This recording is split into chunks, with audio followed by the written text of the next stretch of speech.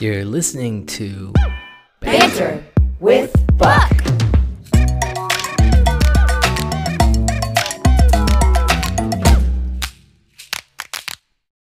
Hi, everyone. I'm Marla Moore, Creative Strategy Director at Buck, and I'm joined today by Robyn Canner. Robyn is a creative director, designer, and writer who most recently served as the Senior Creative Advisor to the Biden-Harris campaign. Thank you so much for being here with us today, Robyn. It's good to see you. Good to see you. All right. So first and foremost, congratulations on directing a successful campaign to elect the 46th President of the United States, along with the first woman vice president this country has ever seen. What was it like being the senior creative advisor to these leaders? It was amazing, life-altering, exhilarating, exhausting. It was every adjective you could think of in the books. It was just like a real treat. It was a kick. Yeah. So give us the gradient goods. What was the conceptual symbolism behind this campaign overall? And was there a favorite moment for you in the journey? Yeah. So everything was, pretty intensely thought out from the get-go. One of the things I was really happy about in the general election rebrand was everything just had purpose. We didn't have any haphazard or decisions. It was all real locked. The gradients specifically came out of like a bunch of different things. One of them being, I just spent 6 months in El Paso, Texas with Beto O'Rourke, and the sky in El Paso is like one of the most beautiful things I've ever seen. And the sun sets basically right over Ciudad Juarez, which is like maybe a block away from our old HQ. So you're really like deep in like the heart of like a border city. And the sunrises and sunsets were like surreal. They were just like, it was like breathtaking how intense they felt. And I think it had something to do with the fact that like everything in El Paso, like the dirt, the ground, it's all tan. So the colors just sort of like radiate off of it. And for me, what I noticed is that like a sunrise or a sunset, it's basically like a gradient. And there's a ton of warmth to them. And I was really obsessed with creating that warmth for the campaign. So it was a mix of that sort of sunrise and sunset that I saw in El Paso. It was a mix of hearing conversations from people I knew that talked about seeing sunrises and sunsets. They just always described it as this really serene and luscious event. And I just wanted to add that to the campaign. I thought, in the middle of a pandemic when we're all sort of isolated and alone, that could be a unifying factor. Like we could all just sort of have this, serene exhale if we saw, really well done natural gradients. And I just wanted to infuse that into the campaign as much as possible. I love it. That real world warmth that connects us regardless of where we are. Yeah. That's wonderful. And speaking of the pandemic, it's one thing to direct the creative of a presidential campaign, but it's another entirely to direct it during a pandemic.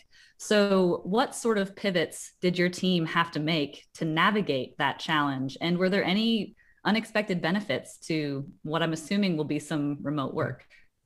Yeah, everything changed. Primary campaign, like the one we did in El Paso with Beto was remarkable. We also were in person. So you build community in a different way. There was always this like sort of hoedown bar that we'd go to on the weekends called A Little Bit of Texas. And you really sort of build a family when you're in person on a campaign like that.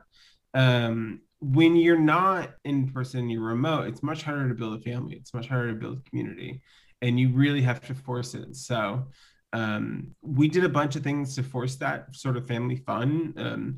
We would watch movies together on Hangouts. During the debates, we really practiced intensely on how to do that because a debate had never been ran remotely before. And historically speaking, like, if you go back on history, like you can pretty much guess how a candidate's going to answer their question, versus Trump, who had just two wildly different debates the two times he debated us. And it just required like a lot of prep work and a lot of time that we needed to spend together. So yeah, the amount of time we just spent on Google Hangouts, like morning, evening, afternoon, Karana and I sometimes would be on Hangouts at like 2, 3, 4 a.m. just going back and forth on design, especially near the end. That being said, there was tons of benefits to remote, not to the pandemic, obviously, but to being remote, it gave us the chance to hire differently. Usually on campaigns, people have to fly in and, basically move their entire life to whatever city you're in, and can be really hard for people. And it creates sort of a barrier of entry into politics. Whereas with remote, we were able to hire people all across the country. So Asia, our PM, was in San Diego. At the time I was in DC, now New York, but sometimes I'd be in Delaware working on the Queen stage design. Karana was in Philadelphia. Eric was between Boston and DC. We were all sort of all over the place. Julian, who was a brand designer doing opposition, he was actually in Amsterdam. So we really had a design team that could move 24/7. And that was a real benefit, especially when it came down to getting work done fast. I found that last month sleeping was sort of this enemy, because I just couldn't accomplish enough if I slept. So having Julian in Amsterdam helped a ton, because it could be like midnight my time or 2 a.m. my time, and he would just be like sort of in the morning, and I could be like, can we get this done? And then I'll check in at like 4, 5, 6 a.m. and then this machine can move at the speed in which it needed to. So yeah, for that, remote was very, very helpful. It really is a full-time 24/7 job when you're in the final push of a campaign, I suppose. Yeah, it's all or nothing. It's very one of the movies we watched together was Rocky 3, and nice. I'm a firm believer that Rocky 3 had many parallels to the presidential cycle this year around. And yeah, it requires practice, training, like real intense effort. Yeah. Well, we're so glad that you went through that for this country. So I do also want to talk about how the Biden-Harris campaign evolved through more than just the pandemic, because we had a lot of key movements like Black Lives Matter undoubtedly impacting the look and feel of the creative that you were crafting day to day. So how did your approach and execution evolve to meet that moment? Yeah, so we were in the middle of the rebrand when everything in Minneapolis with George Floyd happened. And so many intense things happened in that time period. While I was in El Paso, there was a mass shooting at the Cielo Vista Walmart, and 23 people were murdered. It was one of the most intense days of the entire political cycle. And I think when something like that happens and you've experienced it once already in the cycle, you can kind of feel the wave starting to come on you. And a couple days before or a day before it really sort of got intense, I started to feel just the wave of the country. And I remember talking with Karana about it, and just talking about what we needed to do to visually be prepared for a moment. When Joe gave his speech that basically said enough is enough, I and Rob and Chronic folks wanted to make sure we just visually met that as tight as we could. And this serif at the time in the primary election was sort of like it's real delicate. It was real, it almost had like a fashion style to it. It didn't have like a sturdy girth to it. And I was really worried about putting the word enough in sort of a pretty serif. It just felt like it was going to not meet the moment. And at that point, we knew that Mercury was going to be our typeface for our serif, and Decimal was going to be our sans serif.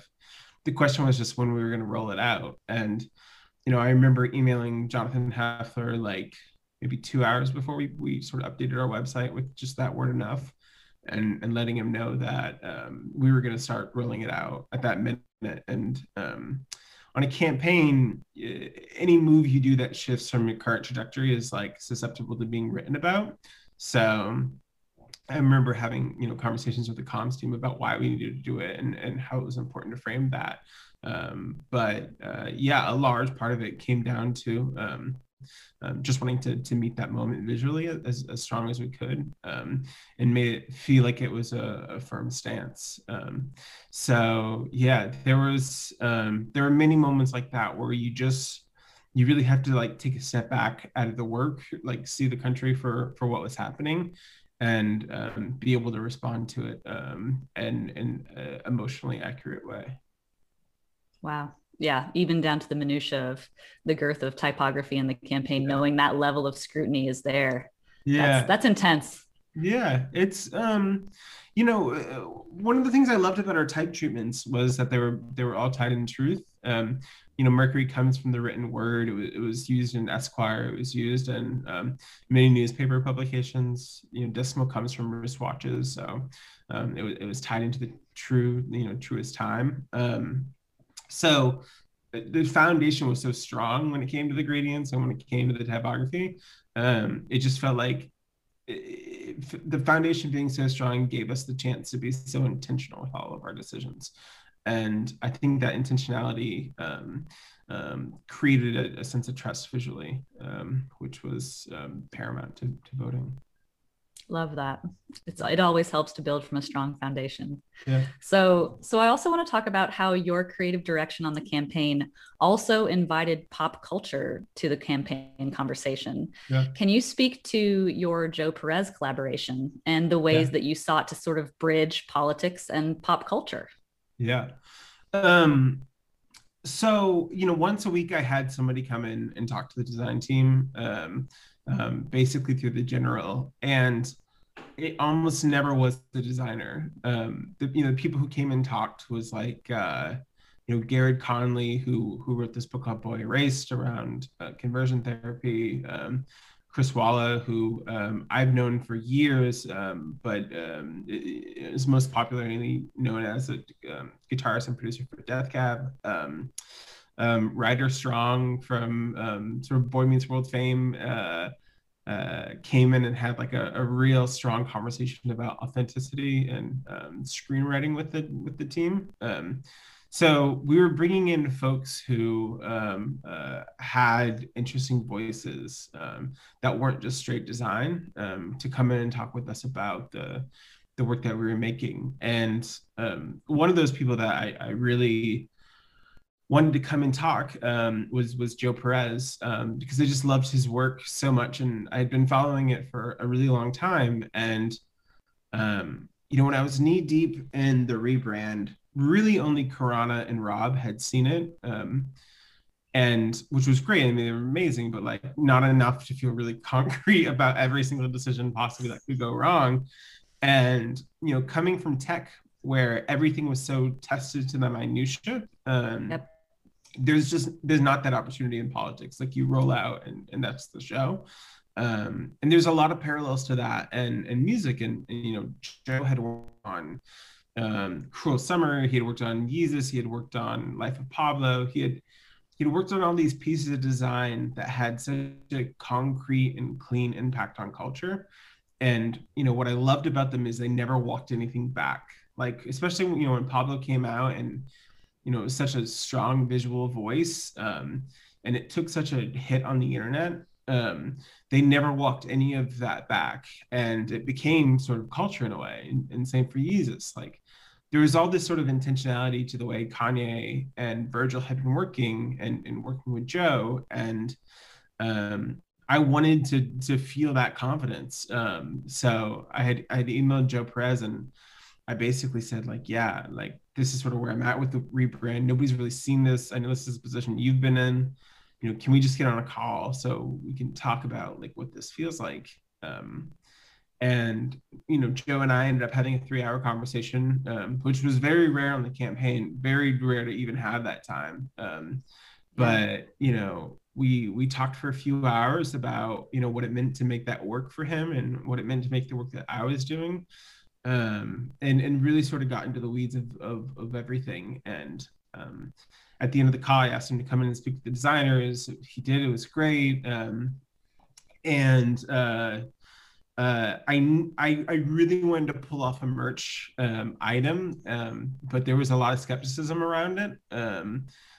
For good reason. Joe is 78 years old, and to make a shirt in collaboration with somebody who was with Donda for a decade, it's a real important decision to make, especially on a campaign when everything is highly susceptible to being made fun of or anything. And honestly, we started that process in, I think, May of last year, and it didn't come out until October. And it was by the time it came out, it was a very, very purposeful piece of work. And I was so proud to have worked with Joe on it. I mean, he did such an incredible job, and really helped work through sort of the political minutiae to even pull it off.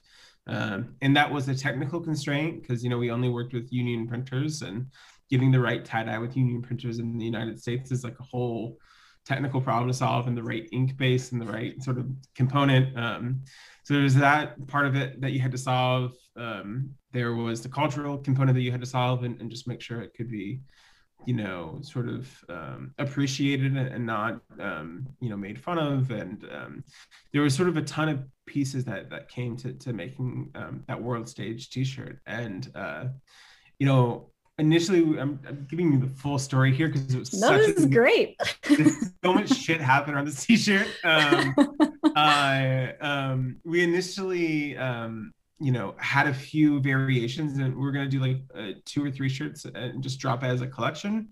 And then eventually, like, the Anna Wintour collection was coming up, and, we had been partnering with Vera Wang and Tycoon, and it made sense to roll Perez into that Anna Wintour collection. And, very terrified being on emails with Anna Wintour, and especially when, I'm sort of sitting here, I'm like, I really hope she vibes with this. And shout out to Joe for helping us through this process. But, Anna was really susceptible and like really appreciative of the work. And, we put it out and sold out pretty immediately. It was remarkable to see, Aisha Curry and Hailey Bieber wearing them in like authentic ways. When we were knee deep into the production of that shirt, I remember there was one night I couldn't sleep, and very late at night, I sent Joe like a 40-paragraph email about authenticity, about like how we couldn't make fun of it. Like,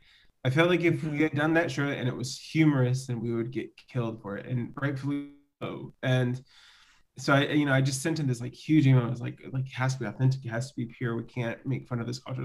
Like there's a reason, why, we're doing this with the person who like helped define the culture of this style of fashion. And, Joe was really on board, and he brought the most incredible ideas to the table, and, was able to work on, this idea of a sort of a world stage shirt, which was sort of like a world tour, but riffed off with policy. And, seeing him push Decimal and Mercury as typefaces, seeing him push iconography, I just was stunned by his work. And I just think the world of Joe Perez. He's a gem. Yeah. That's so great to find those collaborators along the way that become such impactful people. Mm-hmm. Okay. So speaking of impact, here at Buck, we aspire to make an impact, not just on creative, but also on culture, which obviously you do tenfold. And your direction for the Biden-Harris campaign has obviously profoundly impacted our society and, frankly, our standards. And so we just want to know, when did you decide to come on board with the campaign, and what drove you to get involved? July 17th, 2018. That's when I made the call.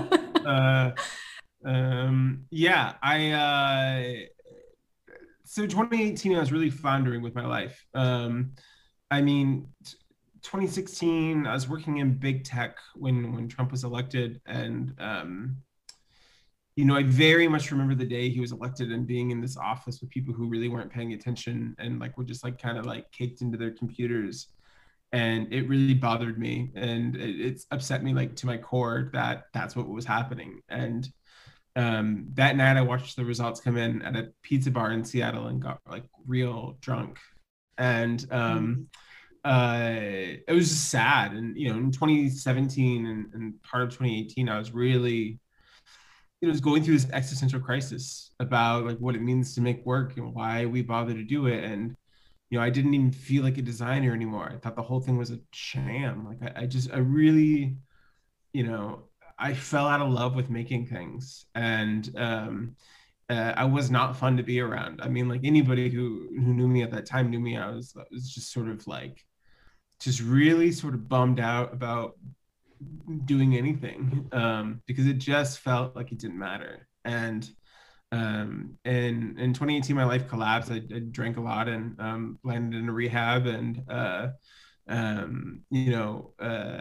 met my sponsor. And July 17th, 2018 is when I got sober. And I remember my first conversation with my sponsor, and quite literally she was like, "What are your goals for sobriety?" And I was like, "I want to help elect the next president of the United States." And yes. She was just kind of like, well, one thing at a time. And I was like, no, I'm gonna elect him. Like, this is like, but I knew I was very, very headstrong on that. And I would say that day, A, I started to work on myself very intensely, but B, I really started to focus on the election. And that is when I started to lay the groundwork for everything. Yeah. Wow. Talk about manifesting. That's amazing. I have such admiration for making that happen on such a huge scale. Yeah. All right. So as far as Buck goes, we're a team of over 300, I think now, passionate, creative people that want to use our own power, design, and otherwise for good. So what should we be doing to help inspire design for good and for impact, both within Buck, but also in our industry at large? It's a good question. Do something, I think that sometimes we can get sort of caught in the weeds on what it should be or how to make it perfect or anything. And in the middle of that process, you just end up doing nothing. And the biggest thing I noticed in politics was the more you get out of your way, the more you can do good work. And if you stay in your way, then you're not going to do anything that's real good. So I would say make a lot. For me, like I guess for me it's like, I was the creative director on a presidential campaign that won. It was great, but prior to that was 10 years of fucking bad work, like really bad work that was not good and nobody liked. And we all hate our past work, right? Yeah. It was 10 years of really bad stuff that it was really embarrassing. And that 10 years of bad stuff got me in position to even do the good stuff. So I guess the biggest thing is just get out of your way. Like, if you stare at a blank document forever, it's just gonna still be blank. Whatever it is, just do something. Yeah. I love that.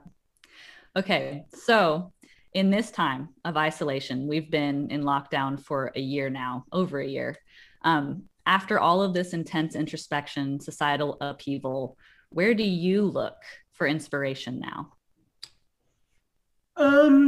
Basically where I always have. Gus Van Sant. I'm such a nerd of Gus Van Sant's work. He's like one of my favorite directors of all time. I studied his work inside and out. Drugstore Cowboy, My Own Private Idaho, Elephant, Gary, like all these sort of classic films that Gus has made. I get inspired by him probably more than any other artist. But I get a ton from film and books. Whatever I'm reading at the time generally finds a way to trickle in. I don't look at much designers to just be, like I don't really think about design. I don't really look at designers' work. And I think it's like, I think there's a couple reasons. One is like I've just seen a lot. And two is like I don't want to make things that look like them, so I just don't look at their work. And that gives me like a better breadth of references. So yeah, I mean, what I'm always inspired by is, Gus Van Sant, Francois Truffaut, Alma Harrell, those directors. Hanya Yanagihara as a writer, I think, is like one of my favorites of all time. Yeah, anything in that vein. Jenny Holzer was a huge, artist that I really respect. Olafur Eliasson, yeah, all them. Yeah, those are the good ones. Awesome. Okay, so here's the $1 million question. What's next? After you've directed a successful presidential campaign, it sounds like you are starting a new endeavor. Yeah, I'm doing a couple things at the moment. First is I launched an agency, a studio called Studio Gradients. It's myself, Eric, Anna, and Asia from the campaign. So yeah, we are sort of continuing the work that we had already been doing. It's really great for a few reasons, one of which is that we all know each other already and know how we work and know how we like to work. That's a huge component to why we're able to run the studio. It also gives us a chance to continue on like democratic politics and also bridge out into a couple other areas of interest. And it's fun to sort of like have our own voice, like, even making that Studio Gradient site, frivolous decisions like color pickers and scrolling, lyrics to songs that we like, or handwritten components. Like everything in Biden world was very tight. It was so system oriented and so down to the finest grain.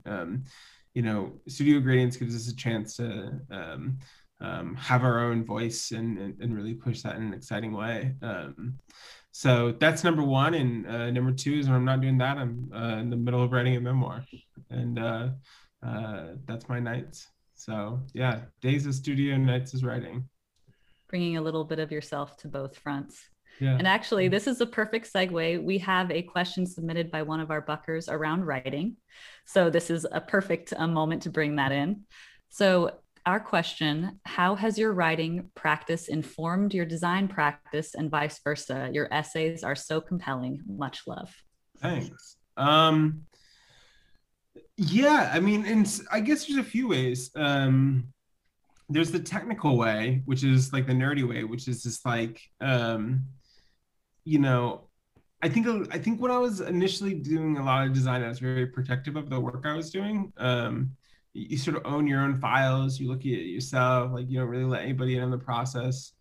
And then you deliver like this final product. And, with writing, it's a very, very collaborative process with an editor. And, having worked with a lot of great editors at this point, like, I think when I first started writing, I was really terrified about an editor being in a Google Doc with me, like looking at things that I'd written.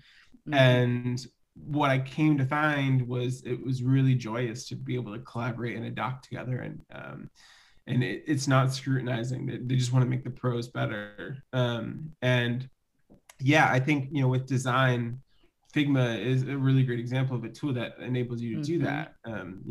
We ran the campaign's entire design system on Figma, and to onboard 25 people in there was really fun, but where it really shined was in debates, was in rapid response moments where, we all needed to ping pong back and forth on, 30 different things at a time. And I think that process of editor to writer really translated well to sort of creative direction and design. And that technical component was a huge bit to it. And then structurally, just, there was this point in 2015 where like everyone talked about designers should code or whatever. I can't code. I just don't. I might try it. I don't think that way. I don't really care about it. But what I did is I learned how to write instead of code. And I'm glad I did. And Yeah, I mean, I just like it helps me understand story just so much better. I mean, you know, writing is the essence of everything. It just is. Like every film that I love, it started off with writing. Every, you know, piece of art started off with somebody writing about it. Somebody, you know, whatever it is, like it all started writing. And once you understand that, the desire to become a really strong writer becomes like really intense because you realize it's just only going to make everything else stronger. You'll understand story better. You'll understand pacing, narrative, rhythm, and prose. Like you just, it really sort of influences every bit of things that you want to do. So for me, writing was great for the technical aspect of a writer to editor relationship, but it was also great just to understand the pacing of a story that was being told, especially on the campaign where everything that we do is so oriented around time and comms. Knowing when you're delivering specific things, it's almost like it's almost like a restaurant experience, right? Like I use this metaphor sometimes where it's like, I really want to deliver like a 3-star Michelin restaurant when you come and see stuff that I've made. And, part of that is the experience of like, this is the first course, this is the second course, this is the third course. This is how each course should taste and how they should correspond with each other and collaborate with your taste buds. And so much of that stuff comes from writing. So yeah, I try to bring that into some of the design. It's a real nerdy answer. No, it's a great answer. It all starts with a story, and it has to taste just the right way. I love it. Yeah, it's really good. Yeah.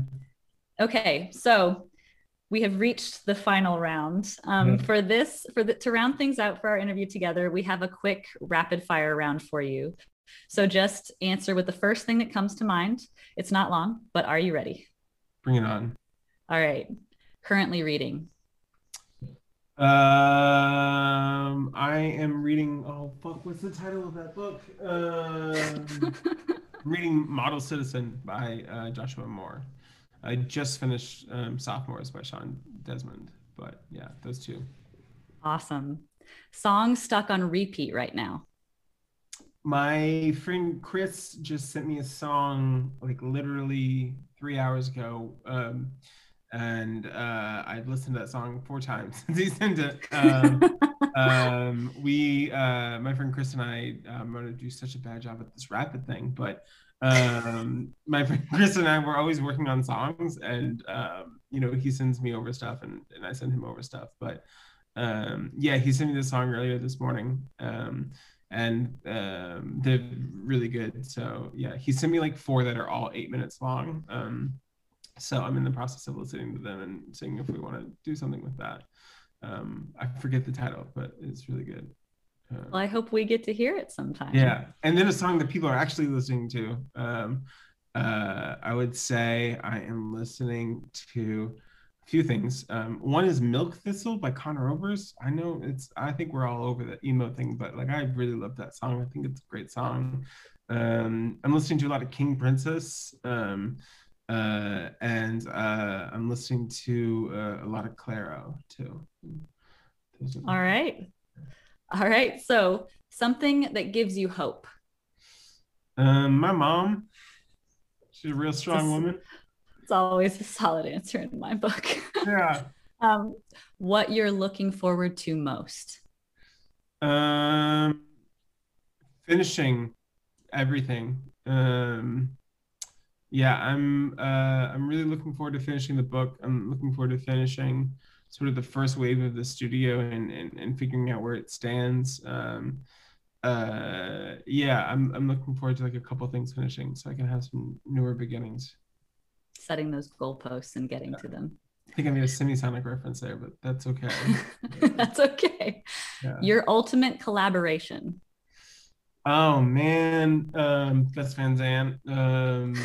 He's such a god to me. Beyond Gus Van Sant, I'd love to collab with Donald Glover, Frank Ocean. I was listening to Channel Orange earlier this morning, and that album's like one of the best things that's ever made in the world. So Yeah, Frank, give me a call. Yeah. Current obsession.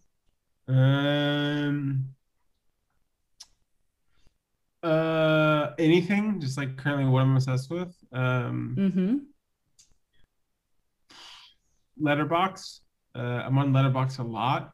It's that app that documents films that you're watching. I check it religiously. So it's like a great diary to check things and learn about new films.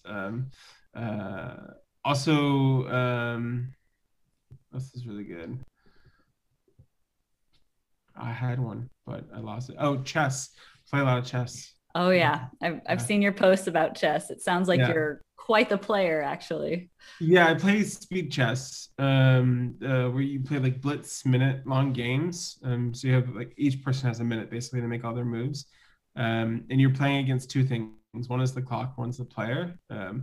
But yeah, I probably played like 1,000 games of chess last year. Like I played like a ton of chess. Yeah. Wow. All right. So last quick question, which you might have touched on already a little bit, but where do you always return for inspiration?